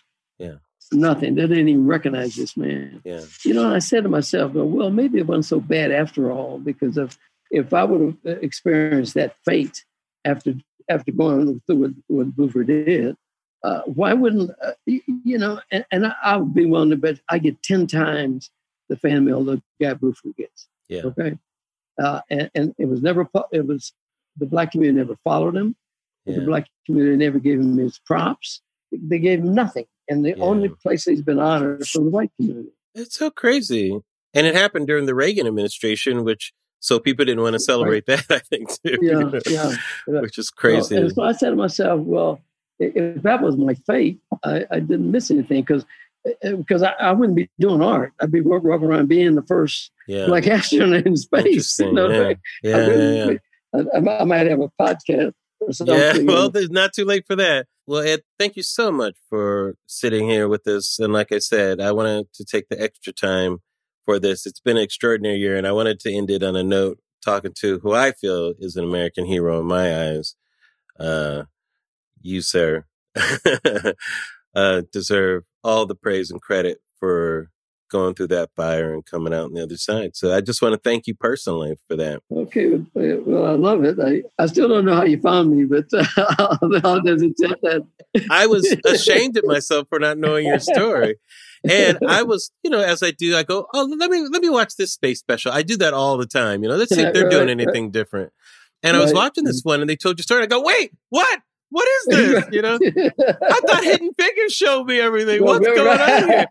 This is like the biggest hidden figure ever. It's hiding right in plain sight. It was fascinating. So then I went down a rabbit hole to learn all about you. And I said, I have to talk to Dwight on my show. I have to have him. Yeah. Well, dude, I really appreciate it. Trust me. I mean, this is a highlight. This is a real highlight, buddy. Well, thank you so much, Ed. I wish you all the best, you and your family. And guys, go down your own rabbit hole. Take a look at some Ed sculpture too online too. It's got some great stuff out there for you to see. And let's hope we can, as you say, for you and Guy, Mr. McNeil, who perished in the Challenger exercise, Mate Jemison, a lot of our Black astronauts, who really deserve some more, accolation out there and some more, we need some more schools named after some of these people. Right. We do, seriously. And the aspiration of that, you came up in a time where, education and those libraries and those books, that was the way out of your situation, Fantastic. Ed Dwight, everybody.